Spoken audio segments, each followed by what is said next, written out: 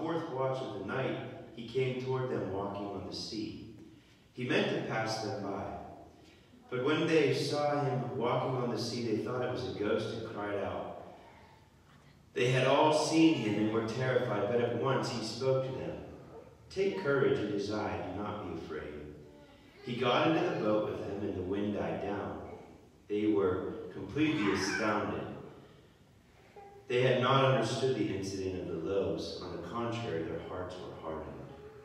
The Gospel of the Lord. Praise to you, Lord Jesus Christ.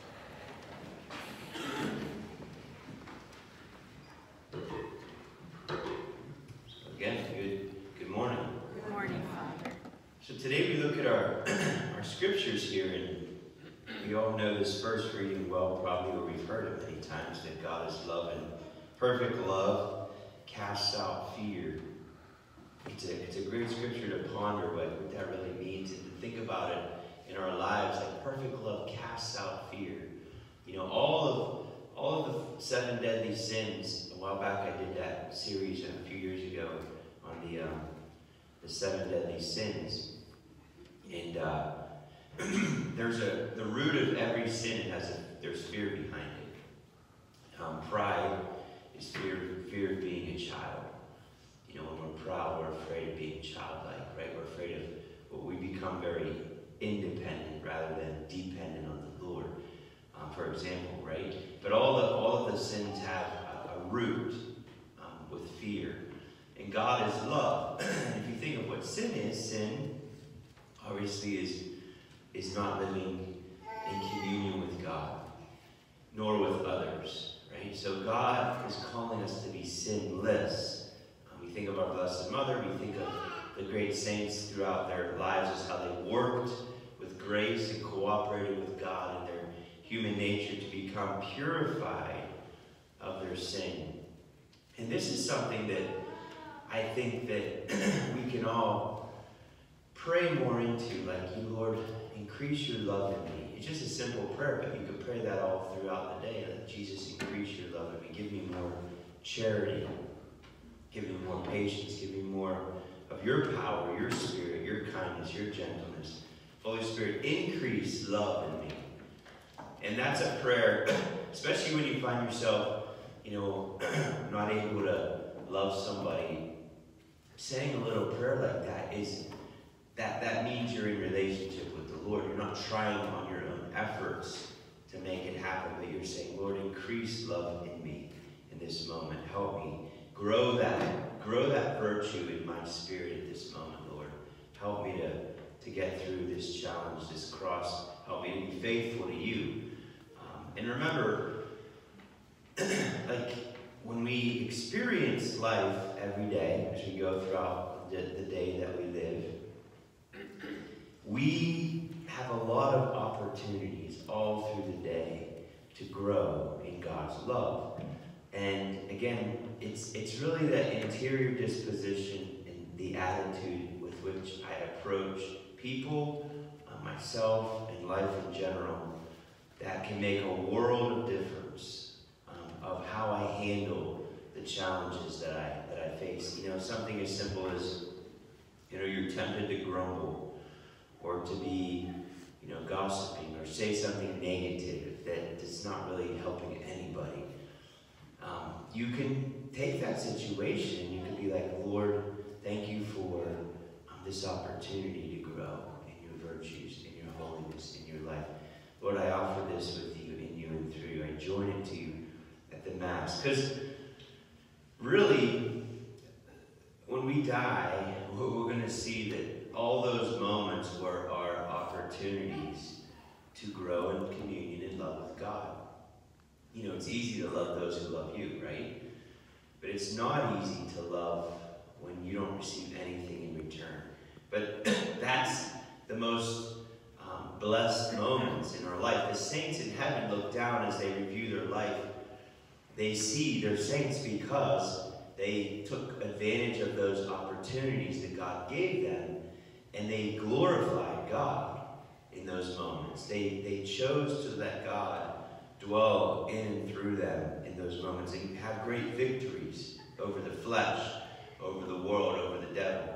So we have opportunities all the time. Now, from heaven's perspective, what's important when we enter a situation that's challenging is the interior, how we handle that situation, right? Because heaven doesn't see, whether we can accomplish a task very self-driven. We can accomplish a task very God-driven. We can accomplish a task with great virtue. We can accomplish a task with great vice involved. But what's heaven interested in? That's what we should be interested in. So what is God interested in when we complete tasks throughout our day? When we choose, our choices throughout the day? We only have so many options when we make a choice. What choices will I allow myself to make today, for example, right? What choices am I going to make? Because my choices are huge when it comes to my destiny, my eternal destiny, right? So heaven is interested in the quality of my choices, how I make those choices. Nobody can see in me or in you, except God, how I'm making my choices. Nobody can see the sacrifice that a choice, make involves, except God. Like I can make a choice, for example, a little child can make a choice that's sacrificial. And for us, it might be like, well, no big deal, it's a little thing. But God doesn't minimize our choices. He sees them as great. Our choices draw Jesus into our humanity. So when you're choosing virtue and it's sacrificial and it's love, God is drawn to that soul. You're welcoming God. You are inviting God more and more and more into your humanity. And this is where we start living adoration. We live adoring and blessing and praising God. We become a house of prayer. We become a people of praise. As it says in our song today, Psalm 72, Lord, every nation on earth will adore you. So the Lord wants us to, again, what? To not be afraid. And again, quickly here, briefly, in our gospel, there's this storm, right? And this is where, we could all see the storm, the boat, the place of prayer, our hearts. Jesus remains within us. He's here within us.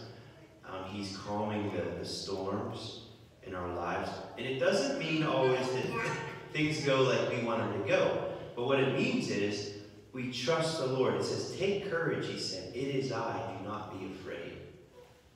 Sometimes we think God's not in this storm. God's not in this situation. God's not in that situation. God's in all of it. He's in it. But again, he wants... What's the difference between Jesus on the cross and the thief on the cross? They were both crucified. The good thief, the same good thief, and Jesus. They're both crucified, right? The difference, what saved the world wasn't the cross. It was the man on the cross. How he handled the cross. So how we handle our crosses, how we deal with situations, is salvific.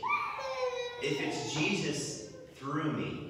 But if it's just me, it's not going to save anybody from anything. It's actually wasted suffering, which is very tragic when we waste suffering. It would be like somebody giving you $1 million and you just burning it and throwing it in the trash.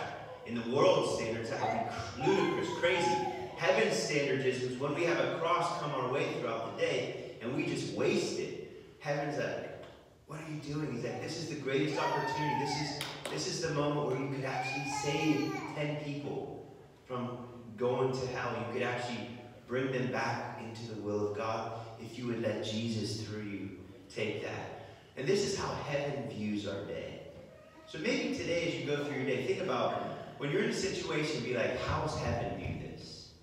What's heaven's perspective right now? Don't just go to the earthly and your own ideas and thoughts. No. Go right to heaven. Like, what is heaven thinking right now?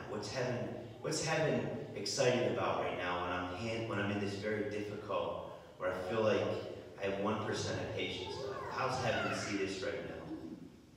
And this can be a real moment of grace and virtue and holiness. So let's pray for these graces today to adopt and embrace the perspective